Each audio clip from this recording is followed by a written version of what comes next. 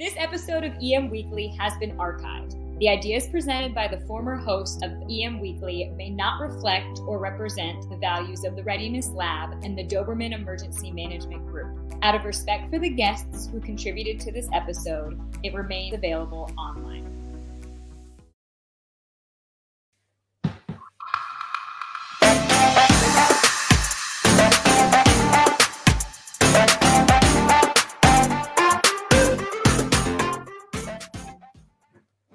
EM Weekly starting right now, bringing emergency managers from around the world together to learn, share and collaborate.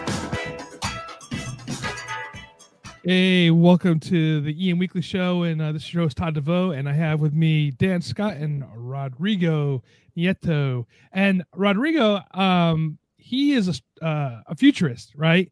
And he works for and teaches at the Naval Postgraduate School up in Monterey. Great, beautiful place to be, by the way.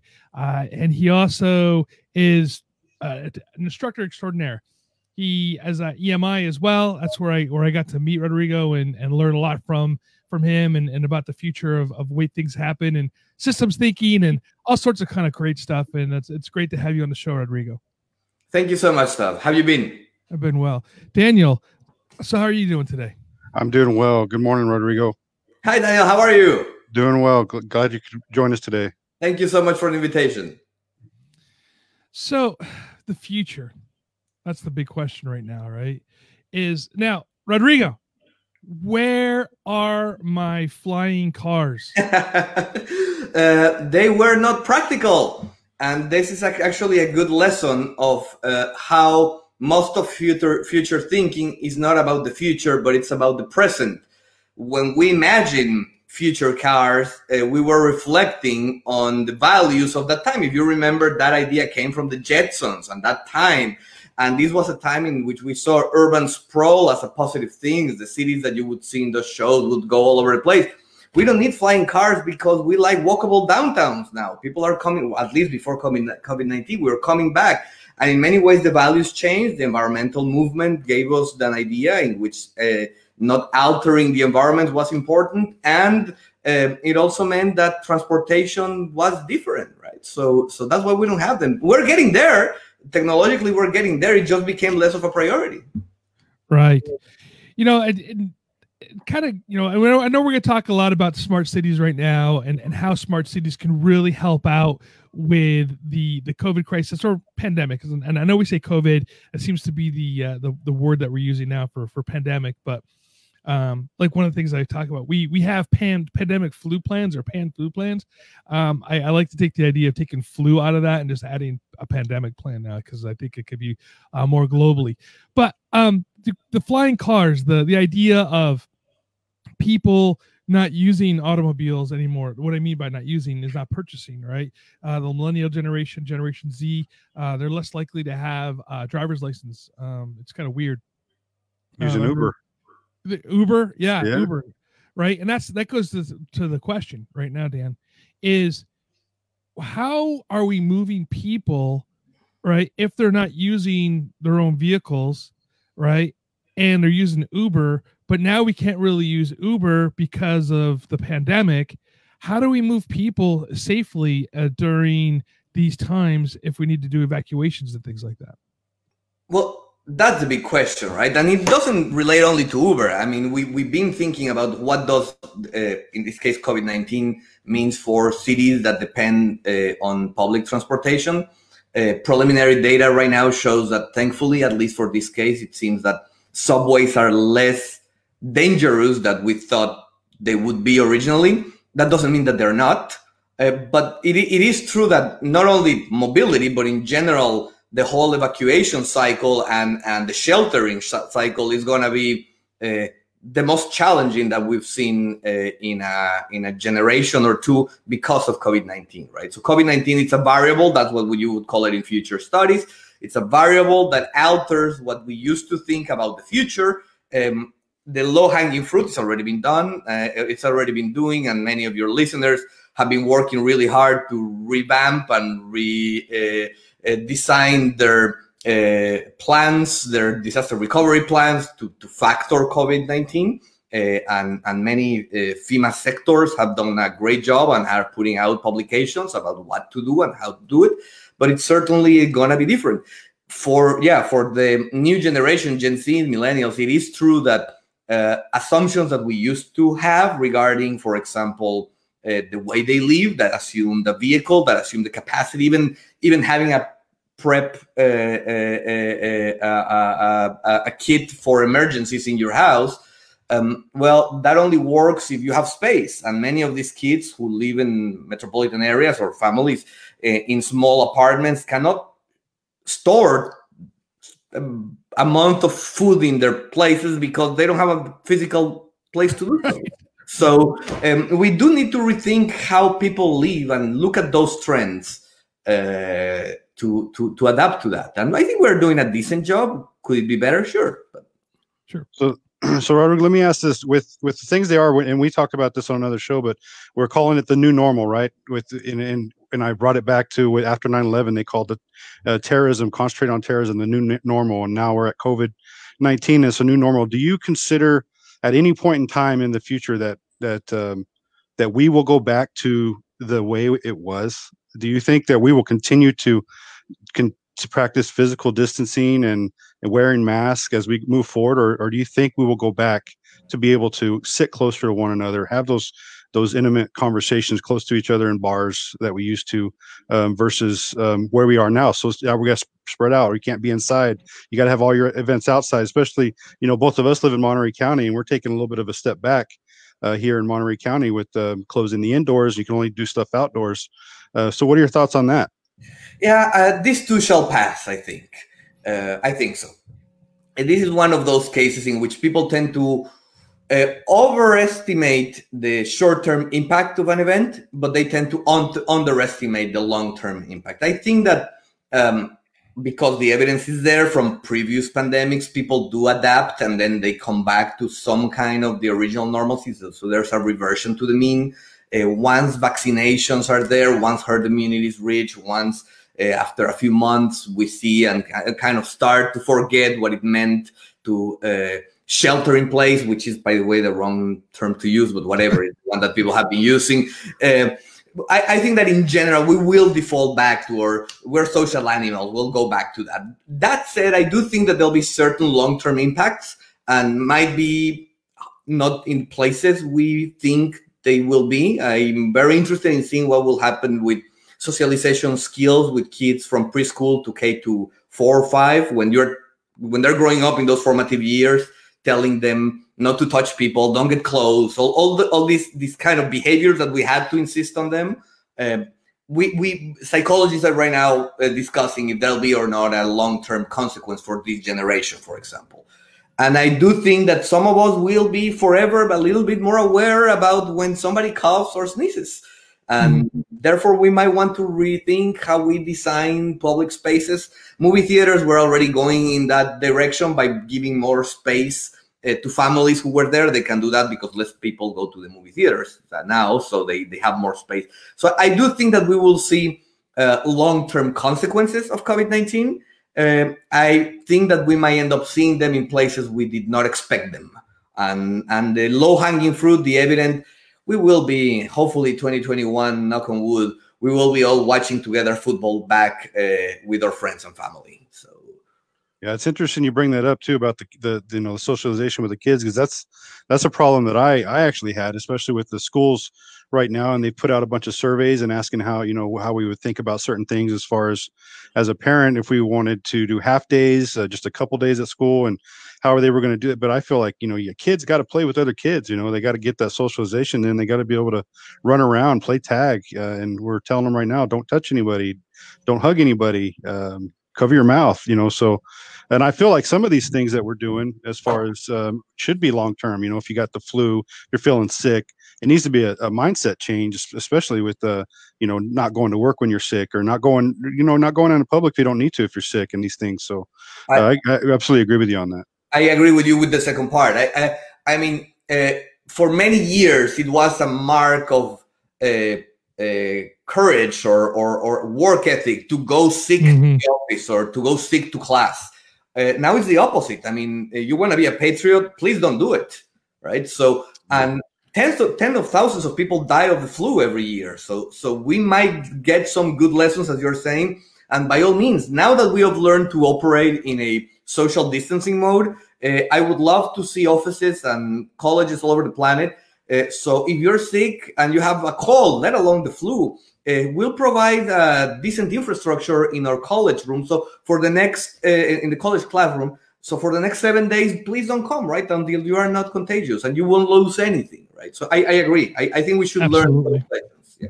You know, it's interesting you say that about the colleges. There's a college that I do some work for here in Orange County, and they are actually putting in, they call them owls.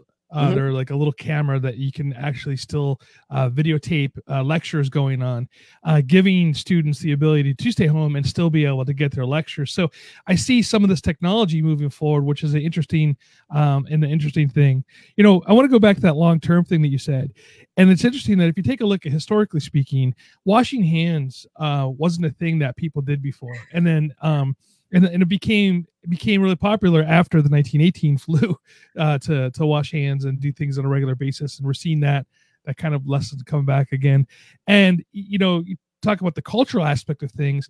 Think about the song, the kids' song, the children's song, the game, Ring Around the Rosie, right? That comes from the plague, right? For the Black Plague, right? They're in the medieval ages of that little song. So some of these things do stick and stick around, and we don't know the historical significance of it sometimes, but they're still there. What do you, to put your futures hat on here, what do you see that's coming out of the things that we're doing today that might stick around a generation or two, or maybe even 100 years from now, that we're going to be from because of what we're doing here with this COVID response? Yeah, so I think this would be, for example, and again, it's not. I don't even have to look at the future. I can look at the past and just see the trend. COVID-19 has been defined as an accelerator. So basically, what is happening is that things that were already happening, they're just happening faster. So, for example, telework. Telework is not new. We've been doing it for a while. Technology has been allowing for telework to happen, but it hadn't reached scale, right? Most jobs were 9 to 5, especially in government. I mean, we had in the federal government, we had a law requiring accommodation for telework since a while back, but most managers didn't want it. We were skeptical. The tech sector has been doing it more with more persistence. But I think that now that companies and individuals both have tested the waters of what it means to be able to work from home. Some people hate it and they are counting the seconds to be able to be back to the office, but some people love it and some corporations like it too because of many reasons. So I think telework is a clear area where we will see at least better technology. I mean, we saw it already, and we'll see better corporate habits around it. So that's an evident one. I think that some kind of extra precaution for germ dispersion will stick. We saw it in Asian nations. The masks right now are very controversial because they have become politicized in a weird polarized world. But I think that the idea that there are some cases in which if you go to a restaurant and you are immunocompromised or you are above a certain age or you are a kid, right? This time we've been lucky and kids are not as affected. But that's not necessarily the case always. Some other pandemics actually hit kids harder than adults, for example. So the idea of being mindful either through the use of shields so you'll see an adaptation in fashion. You already see today, 4 months into this mess, you start to see much more options for masks, for example. Now they're transparent, so you can see the mouth and keep some of that visual cues from the body language. So I think that elements like that. So things to get better at protecting those from germs will become more common, at least for a few years. And remote work is certainly here to stay. And I would bet the farm that consulting is going to boom in the next few years to make sure that you can become an organization that can allow work from home more easily. You know, situations like this too, they make you open your mind up just a little bit to think about options that were always kind of there, but you didn't want to explore them. Due to, you know, just the fear of what might happen, right? Like they may not be working at home when we let them work remotely versus now we got to let them work at home and they're getting things done. And I've heard it both ways. One person that is really productive working at home. Others are like, I got to be at my desk. I get more done at my desk, that type of thing. So, I mean, either way, you're going to have those who prefer one or the other, but having the open mind enough to say, we're going to allow you to try it, or we're going to allow you to do this moving forward is actually one of the good things that I could say came from the COVID-19, even though a lot of what we are doing right now, in my opinion, is a fear-based decision-making. Yeah, I agree. I think that we were scrambling to get it done at the beginning. We got a lot of things wrong, like always. When there's a change, the learning curve kicks in. The more time it passes in this social experiment, where every job that could be relocated to your living room has been relocated, that has been done. It's been a very interesting phenomena.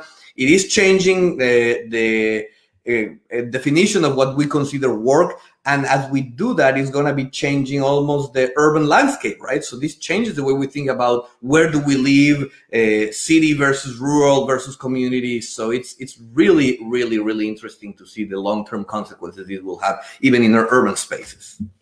So, Rodrigo, you were talking earlier about the idea of changing from the urban sprawl to the walkable cities. You're seeing this called, there's two things that are out there, right? And I say new because that's what we called it then. But when I was going through my master's program back in the day in public policy, we called it new urbanism versus and new suburbanism, right? And with that walkable city.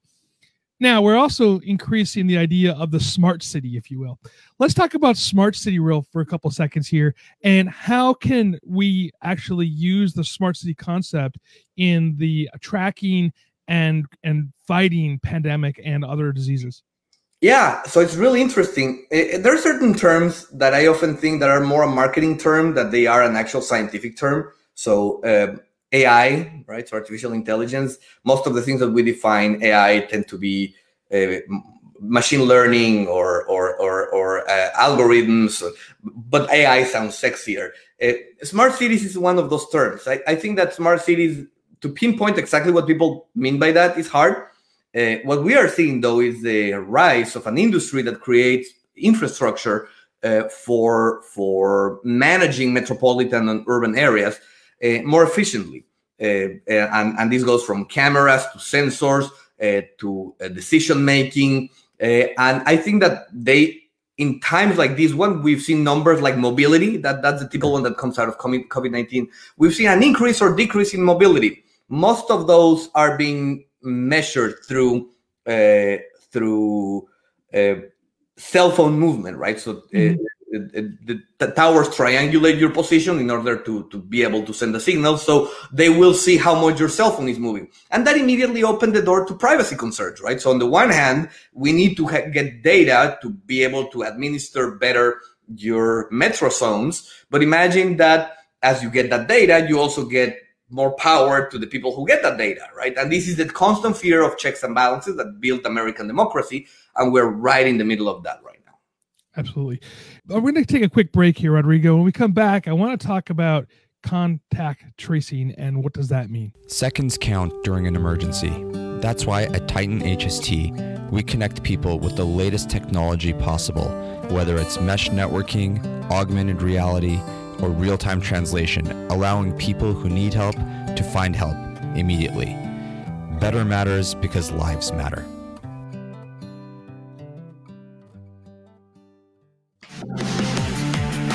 I'm so happy to be introducing our newest sponsor, VanQuest Tough Build Gear.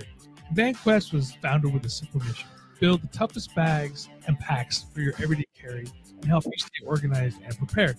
VanQuest has been making the ultra-durable bags and packs since 2011 right here in Orange County, California. And their bags and packs have been trusted by clients such as the FBI and the U.S. Secret Service and the U.S. Special Operations Command.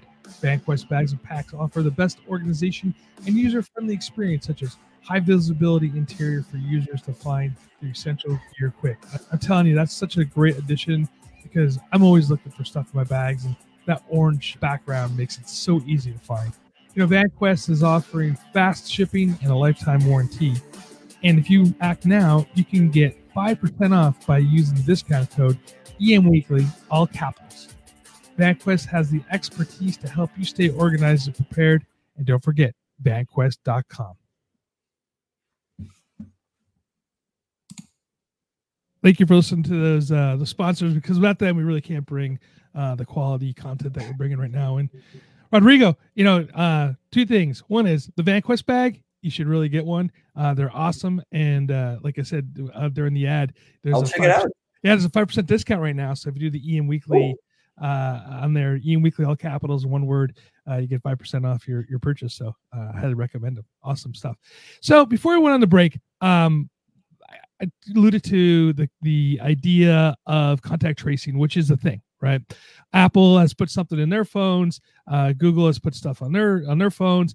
And then as well as this, and the company who is a sponsor of the show, Titan HST, they have contact tracing, which is more passive, where you put beacons in highly areas such as say your copy room or colleges and computer labs and things like this, where you can see when people come in and when they leave. It just makes it easier to when somebody reports themselves saying, hey, if I have COVID, I say, hey, I have COVID. Then if we found out that Rodrigo came in the room 30 minutes after I left, he can get tested and whatnot.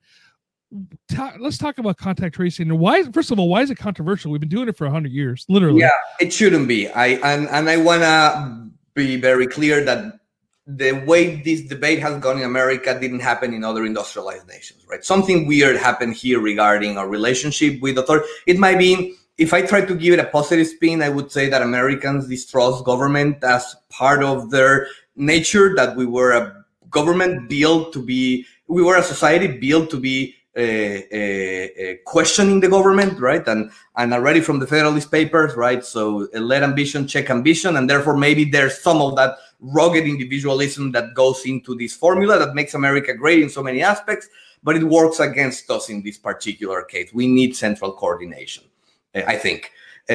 Contact tracing shouldn't be controversial. It's actually the way to go. It's the way down most countries that have COVID-19 right now under control. And it means that you have brought the outbreak to such a level that you can now get ahead of the outbreak, right? That if I know that I have it, and I immediately notify, in this case through technology, and beacons are a fantastic way of doing it, I can then trace and test more intelligently the people who were near those individuals. And if I test fast enough, I get ahead of the outbreak, and therefore I stop it there. I cut any extra transmission in that kill chain, right? And we've been doing it for hundreds of years. That's how we've been controlling outbreaks since we started understanding how they operate. Nevertheless, now we have technology to force multiply our capabilities. And that's what smart city technology can do, right? It helps us get better at doing that with less people and being much more effective. If we do that right, we actually can coexist with this damn thing until a vaccine comes. And this is a strategy that if we implement it right, as you were saying, today is COVID-19, but there'll be other pandemics. Frankly, we could do it for the seasonal flu. And if we did it well for the seasonal flu, tens of thousands of Americans' lives would be saved every year. So we should be doing more of it. Yeah, it's funny that people get so upset about this. Hey, anybody here? This is a little test. Do you guys know who Albert Gitchell is? Dan? I do not. Yeah, he was the Army cook who actually was the first person the first person in 1918 that is credited for spreading the flu to 521 soldiers at Camp Fusen in Kansas, right? So my point about this is contact tracing. This was in 1918. We were able to, we were able to go back and look at who was the first person to push the flu in the pandemic flu that we had in the United States, right? So should not be a scary thing. And as emergency managers, I think that we should actually kind of get behind this concept with our fellow responders and emergency managers and stuff over at the CDC and our public health department, because it's not scary, guys. It's not scary. I think a lot of it has to do with the lack of information, and not necessarily lack of information, but the lack of education to the public, because the public, a lot is like, why are we doing it? And then rumors get started, and then the rumors go. It's just like the pandemic itself, right? A rumor gets started, and then it escalates to something else, and then it's misinformation at that point, and why we're doing it and why it's important, and how it relates to keeping them healthy. One of the things that I've discovered through this, because here in Monterey County, I've worked with the county daily, as far as what we do for our institution, and when we have individuals who may say that they think they have it, or going with the county to say, okay, what are our procedures? How do we trace it back? Who do they come in contact with? When was it even a threat to the other individuals as far as being contagious, if they could have caught it? All these things are information that a lot of the general public don't have. And how do we get that information out to them to correct or eliminate some of these rumors or misinformation that's going out there? And I mean, I understand the part that becomes controversial because the technology feels weird. There are non-technological solutions, right? So if you go to a restaurant today in Germany where they have the outbreak totally under control, at this point, who knows what happens tomorrow, but at this point, their outbreak is under control. If you go to a restaurant, they'll ask you for a phone number for the table. Because if they find out later that somebody on that restaurant the day you went was positive for COVID-19, the government will ask you to either get a test or quarantine for 14 days. I think it's a fair thing to do. I think it's a fair trade-off. I don't think anybody loses their freedoms because you leave your phone. We all do whenever you reserve a table, in any case. Well, this is exactly what this technology does, right? So your contact tracing, the one that Apple and Android are deploying right now, the only thing they do is they share not even your phone number, but just a random hash that nobody but those two companies can trace back to you. Nevertheless, because it's automated and it's the technology, that starts to get people more nervous, right? And this is where, as you mentioned, Daniel, it's important to let people know what are the limitations and the checks and balances are baked into the way these systems are designed. Absolutely. I think is interesting too is you're starting to see sports teams, movie theaters, things like this moving away from paper tickets to apps, right? And so when you download the app to go into, say, the Fandango app, for instance, I'll just use that as an example. And I don't know if they're doing this or not. Everybody said, "Oh, please don't, get rid of your Fandango app."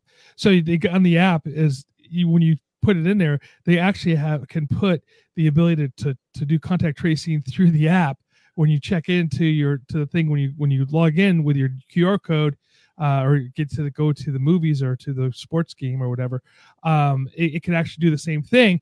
And people are okay with doing this with that app, but when it comes into their health, they get really skittish.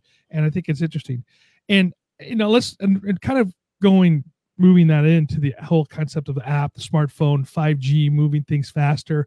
We are moving into digital society. We are an information society now. And Michael brings up the idea regarding relocation recovery, requiring governments to quickly get internet services back up as for schools and also for homework. So how, and it's going to be a weird transition, but it's going to work. Trust me. How do we go from the idea that we have some home internet, which is technically normally slower than business, but now we have everybody working at home, and there are days, and everybody has felt them, when everybody gets on the internet around the same time, that things slow down with the pipeline. What do we need to do infrastructurally speaking to make all this stuff work the way we think it works? Yeah, I saw Michael's comment, and I wanted to bring it too because he brings a fantastic point.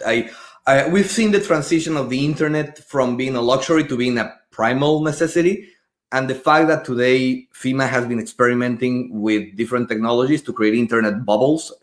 We saw them first. I think the first big deployment that we've seen of this modern technology happened in Puerto Rico, and Project Loon from Google. And I don't know for how long, I don't know if it's still the case, but I know that for many months, hundreds of thousands of Puerto Ricans were receiving the internet from two balloons stationed above the tether balloons that were stationed above the island.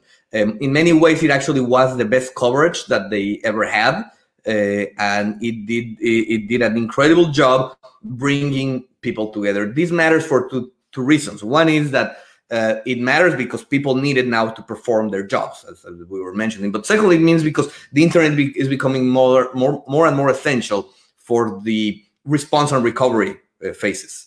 And if you have internet as an emergency manager, you can do many things that you don't. And so far, and you might have heard that one of the reasons why we've been reluctant to adapt digital online cloud-based technologies has been because what happens when the internet comes down, right? That's kind of a constant fear of the emergency manager. And the persistence of paper and charts and in many ways can be directly traced, no pun intended, to our previous conversation, to the fear of losing the internet. Well, what happens when the internet cannot be lost anymore, either because it can be reestablished through a tether balloon, or now with SpaceX bringing a mega constellation of satellites that basically would make it possible to have the internet everywhere all the time, and short of an electromagnetic pulse, nothing could bring it down, right? So this is the new world we're living, and it is an interesting question as we got more and more dependent and gluten with the internet. We are using more and more of it. As technologies make it more persistent, what happens to emergency management in the smart cities world when you can depend on the internet even after a disaster, which is a scenario that we still not have right now. Mm-hmm. Yeah, and what we've experienced too, like in my experience with my current organization, and we actually got to the point where we were installing outside Wi-Fi for students to come, because I work for an institution of higher education, for students to come and be able to work in their cars. And we also, we worked with communities to get school buses and make those hotspots so that we can bring them into communities that didn't have it and give it to them, because it's still here in Monterey County, you know, there's still areas where it's very hard to get Wi-Fi. It's not as available as we would think it would be, considering, you know, that we're in year 2020. But as we wrap things up, I wanted to ask you, so with all the experience you have as being a futuristic thinker, what's next? What do we prepare for? I mean, we got technology coming daily, especially as we go back to the tracing question, where people are constantly putting out new technology, and how do we go out and do we look for that technology, or do we wait for what's coming next? Yeah, well, I like always, right? We always prepare for the last battle we fought. So I think that what we've learned in complexity theory is that the future is uncertain, and knowing what the next big catastrophe is going to be, it's impossible. But we can see where we can get better at, and I would say that very clearly. If COVID-19 would have been a tabletop exercise, the after-action review would be this big, right? So we have many lessons to process. We did many things right, and we've done many things right, but we did many things wrong. I would say that COVID-19 was the biggest collective effort need we've had probably since Second World War. It was not as dire, certainly, and people were not dying at the numbers or with the drama that we saw in the Second World War, but certainly it was the most important time since Second World War when we needed a national effort where everybody needed to pull together in a single direction. And I'm not very satisfied. I don't know about our audience, but I'm not very satisfied of how that went. And that might be because we were in a very weird point in time, because things have changed, but that didn't happen in every other industrialized nation. So I would say that what is the next big thing? I think that it's not new. It's how do we make sure that community resiliency is not just an empty moniker or buzzword that we use and throw around. And we actually, for the first time, we actually had an experiment. This was not an experiment. It was a real crisis that put that concept to the test. And I would say that we need to do better. And an effort to do that, emergency managers, first responders, paid a heavy price of having to fight these wars, of convincing people to act in their best interest. And hopefully, and people died because of that. Yeah. Right. So hopefully we would get better at this concept of community resiliency that probably before COVID-19 sounded almost like amorphous. And this time it became very clear what we meant by that. So. Absolutely. I can't agree with you more than that last statement. So, Rodrigo, thank you so much for being here with us today. It's always a pleasure to speak to you and to see you. We need to get together actually in person at some point. And anything else you'd like to say before we let you go? And if anybody want to get a hold of you, how can they find more information about you? I'm very Googleable. So just Google Rodrigo Nieto Gomez. I'm on LinkedIn, Facebook, Twitter, Medium publications. And I'm really easy to find. So by all means, just get in contact for whatever channel you prefer. And it's always a pleasure. Absolutely. Thank you for coming on, Rodrigo. Yeah. I want to thank Dan, your time, producer Brian back there in the corner there for everything that's going on. And for everybody, please don't forget to follow us on Facebook, on YouTube, on your favorite podcast player, download us, and give us reviews. 5 stars would be great. So love it.